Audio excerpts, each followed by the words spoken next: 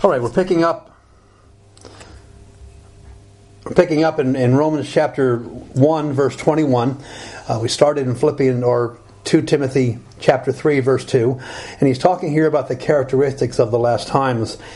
So they knew, in Romans verse 21, because although they knew God, they did not glorify Him as God, nor were they thankful, but became futile in their thoughts, and their foolish hearts were darkened. Professing themselves to be wise, they became fools. They changed the glory of the incorruptible God into an image made like corruptible man, and birds, and four-footed animals, and creeping things. Therefore God gave them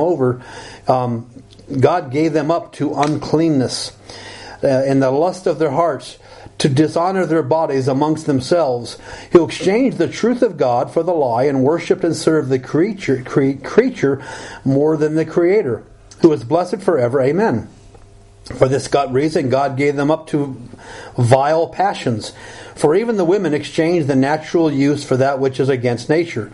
Likewise also the men, leaving the natural use of the women, burned in their lust for one another, men with men, committing what is shameful, and receiving to themselves the penalty for the error which was due.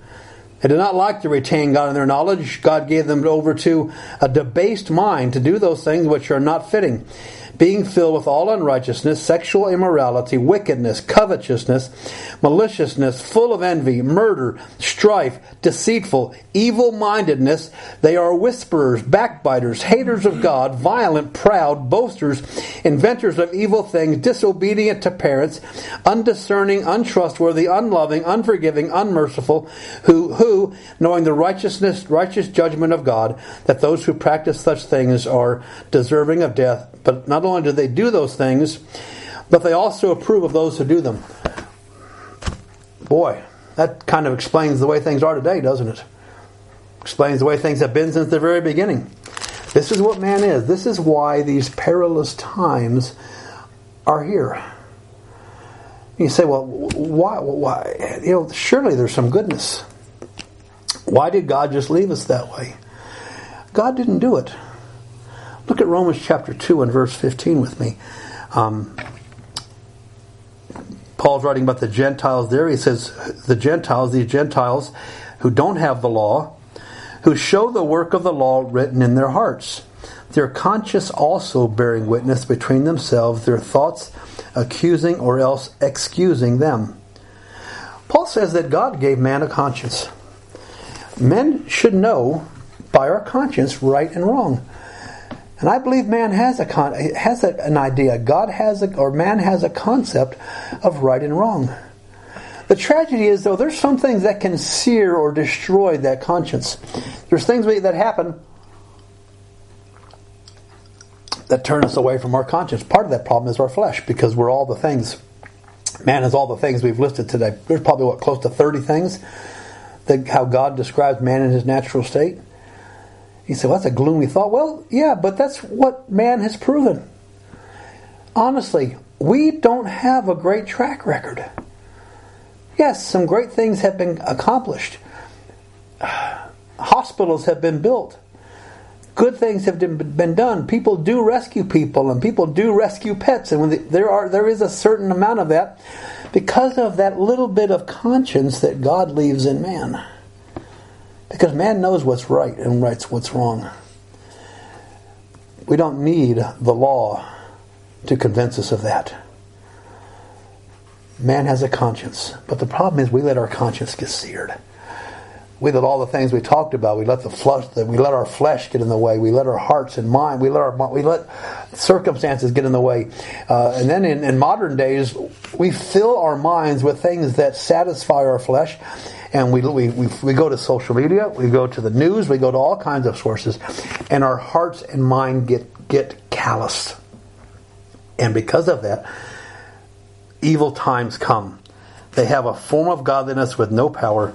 The heart is broken. Matthew chapter 15, verse 19 says, the heart is deceitful and desperately wicked. We can't trust our hearts because our hearts are desperately wicked. That's the way we are. So what do we do about it? that what is going on in the world today, and all the violence comes out of people's hearts. There's not a natural sense of love and compassion. There is that conscience. They can see that achieved, but men sear their consciousness, and that's why we get where we get to be today. So first of all, we see the people who commit these things. We see them described, and it's not a pretty picture. So then Paul writes about how do we respond to this. He mentions in the end of verse 5, he says, turn away. Our first response is to turn away from that kind of activity. And those of us who are Christians, and really indeed all people, could do well if they would turn away from all the violence and the wickedness that's out there. But it's so easy to get caught up in it. We as Christians have to turn away from it. It's easy to get caught up in that stuff.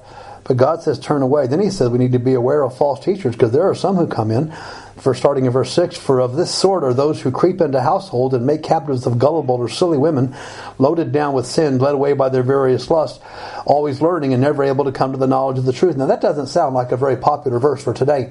Now you got to remember, Paul was writing to a different culture. Paul was writing to a culture that still honored women and treasured women. Men and women are not the same.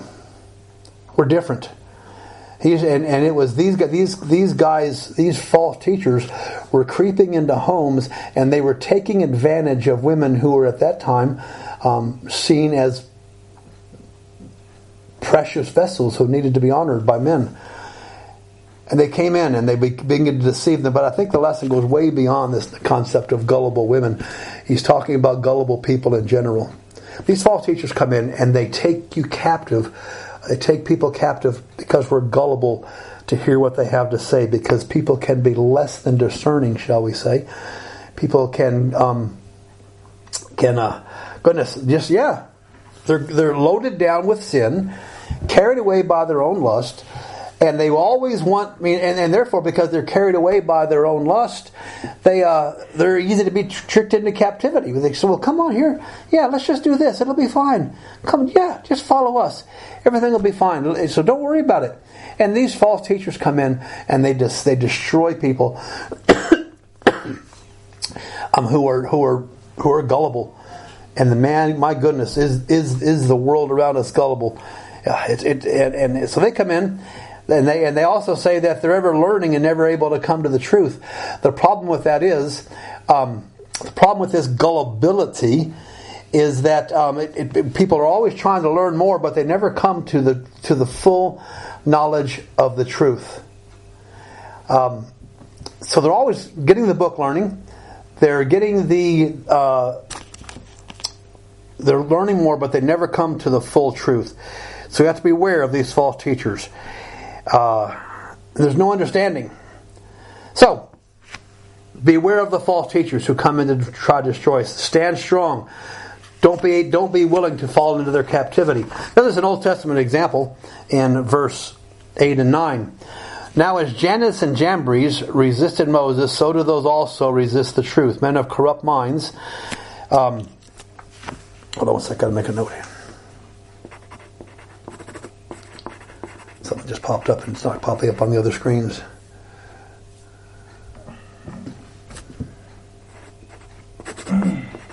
One second, sorry about this. I can do that. I can do that. Okay. I don't understand Facebook Live all the time because things pop up on my screen. They don't pop up on the other screens.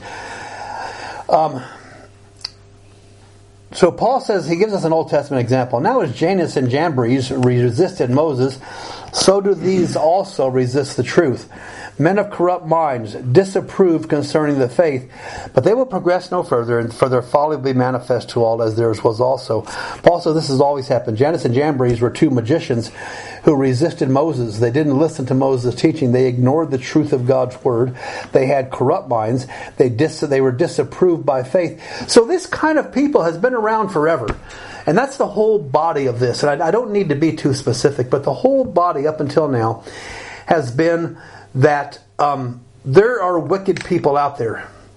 They're everywhere.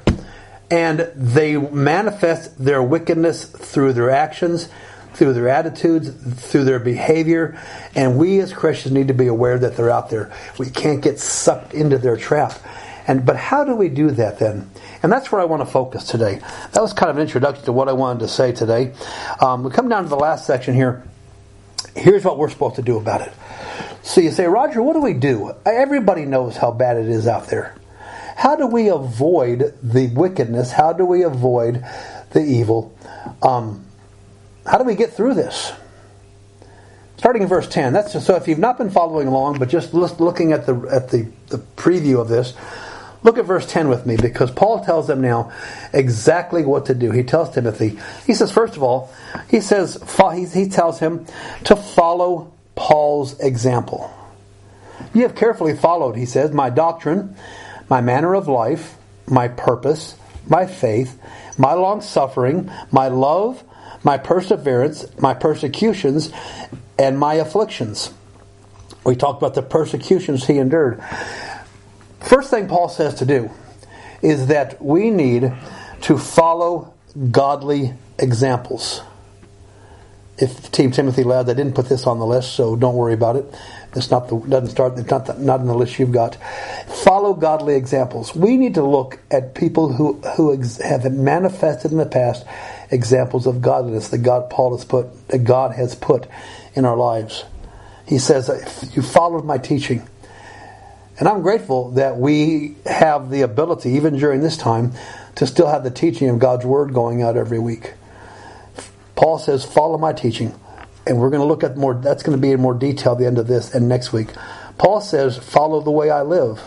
Follow my dedication. Follow my faith. Follow my long suffering. Look at the way I love. Look at the way I persevere. Look at how I handle problems and afflictions. Now, that's what Paul is saying to Timothy. So what does that do for us who are more mature Christians? It's vital that those of us who are more mature Christians, those of us who have people looking to us because they need to do that, we need to be sure that our teaching is right.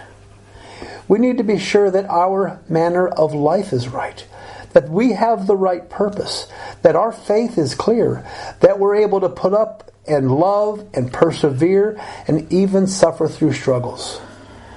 Now, you can't expect anybody to be perfect. But those of us who've been around a while as believers need to be sure that we do the things that Paul is talking about here. We need to set the right example for those who follow us. Paul even wrote to Timothy at one point, coming up later, he says, you be an example in your youth. And he gives him some things to be an example. We've got to remember that our life is not just about us. We're setting a pattern for other people to follow. So we need to follow godly examples. We need to show those around us, and then we need to set that example for other people. Then you need to remember, don't be surprised when trials come, verse 12 and 13. Yes, all who desire to live godly in Jesus Christ will suffer persecution. Those who desire to live godly in Christ Jesus will suffer persecution. It's going to happen. Persecution will be there. And we need to be sure that we're aware of the fact that we're going to suffer. And then he goes on to say, as we said earlier on, evil men and seducers or imposters are going to get worse and worse. They're deceiving. They're being deceived. Don't be surprised when things go badly. It would be lovely if we could tell somebody, when you get saved, it's going to be rosy in the garden. All you have to do is coast along, take things easy, and everything's going to be fine. It's not it, though. This passage started with the words, knowing this, that perilous times will come. So follow godly examples. Then don't be caught off guard. Jesus said all through his teachings, when he was alive, walking on earth, he said the same type thing. If you want to follow Jesus, you're going to be persecuted. If you want to follow Christ, it's going to be tough. People are going to oppose you. People are going to make it difficult for you. So, follow a godly example, and for those of us who are a little bit older, we follow godly examples, and we also set godly examples. Don't be surprised at persecution that's going to come. All right, Team Timothy lads, here come your notes, popping up now, starting in verse 14. First of all, you must continue in the things that you have learned and been assured of. Continue doing the things you're doing. Don't quit. Don't get discouraged. Continue doing the right things. Continue doing the things you've been taught. Don't give up. Whether it's good times or bad, you're up on the mountaintop, down in the valley, we always strive to keep doing the right thing. Do right. Continue to do right. Don't quit. God says it's all required in stewards that a man be found faithful. God doesn't really expect us to be superstars. God wants us to keep plugging away, keep staying faithful, good, bad, opposition, victories, defeats, sorrows, joys, continue on. Even times like this when our minds are befuddled by all the stuff that's going on in the world around us. Who would have believed 6 months ago we'd be having a day like this? But God says, Paul told Timothy, continue in the things that you've learned. And you've been assured of these things. God has already proven himself to us. God's proven what he can do. If we look back and we look at the prayers that God has answered and the things that God has done for us and the way he's carried us through struggles before, there's not going to be a problem with carrying on and continuing to do right. So in these perilous times, look for godly examples, realize it's going to happen, and then continue on doing. Just simply keep doing the right thing. Keep on going. Don't get turned off track. Don't get discouraged. Continue on the things you've learned. Apply the truths you've learned from God, from the Scripture. You've been assured of these things. Don't let the perilous times stop us. What do we do? How do we do this? Well, Matthew 5, verse 13 through 16 gives us an example of what we're meant to be doing. Matthew 5, 13 through 16. Here's just a great application of doing this. Matthew 5. 13 through 16. All right. You are the salt of the earth, but if the salt loses its flavor, how shall it be seasoned? It is then good for nothing but to be thrown out and trampled underfoot by men. You are the light of the world. A city that is set on a hill cannot be hidden. Nor do they light a lamp and put it under a basket, but on a lampstand. It gives light to those who are in the house. Let your light so shine before men, they may see your good works and glorify your Father which is in heaven. We just keep doing right. We shake the salt and we shine the light. No matter what happens, we continue in the things that we've learned. I love the next part because it's going to make a real application. Then he goes on to say in verse 15, knowing from whom you've learned that from a child you have known the Holy Scriptures. We'll talk about that much more next week. I'm just going to mention that today. We'll come back to that next week. When we read earlier, I think it's back in 1 Timothy, where Paul writes of Timothy's mother and his grandmother, Lois and Eunice, how they had taught him the Scriptures from the time he was young. Remember the source. Remember how you received the Word of God. Paul says to Timothy, you got it from your granny, you got it from your mom, and you've gotten it from me. Remember those who have taught us God's Word. And he already mentions earlier to follow those godly examples. I look back, and that there are men that I've sat under who I don't agree with everything they say, but I look back at the things that I've learned.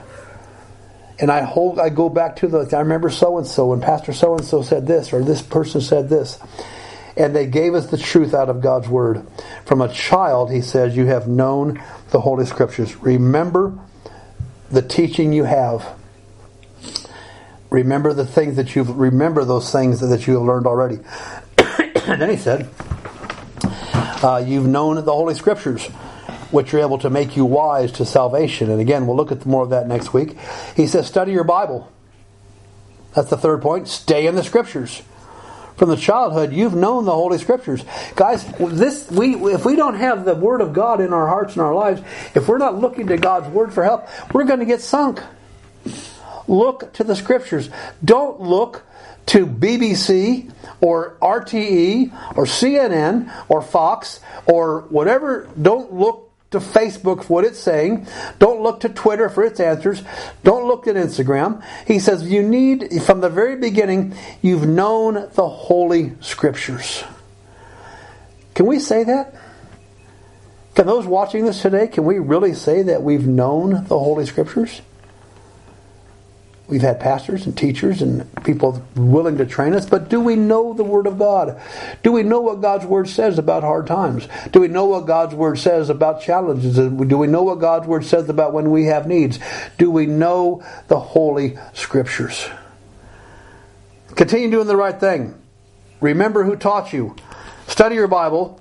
And then we come to the thing that probably should come first, which are able to make you wise for salvation through faith which is in Christ Jesus. At the very end, he says, you know what? You need to make sure that you're truly born again. And the only way to find that's in the Word of God. You need to make sure that you're truly born again. Not by your religion. Not by what your parents have taught you. Not by what, I don't know, what you heard or whatever. He says the Holy Scriptures are able to make you wise for salvation through faith in Jesus Christ.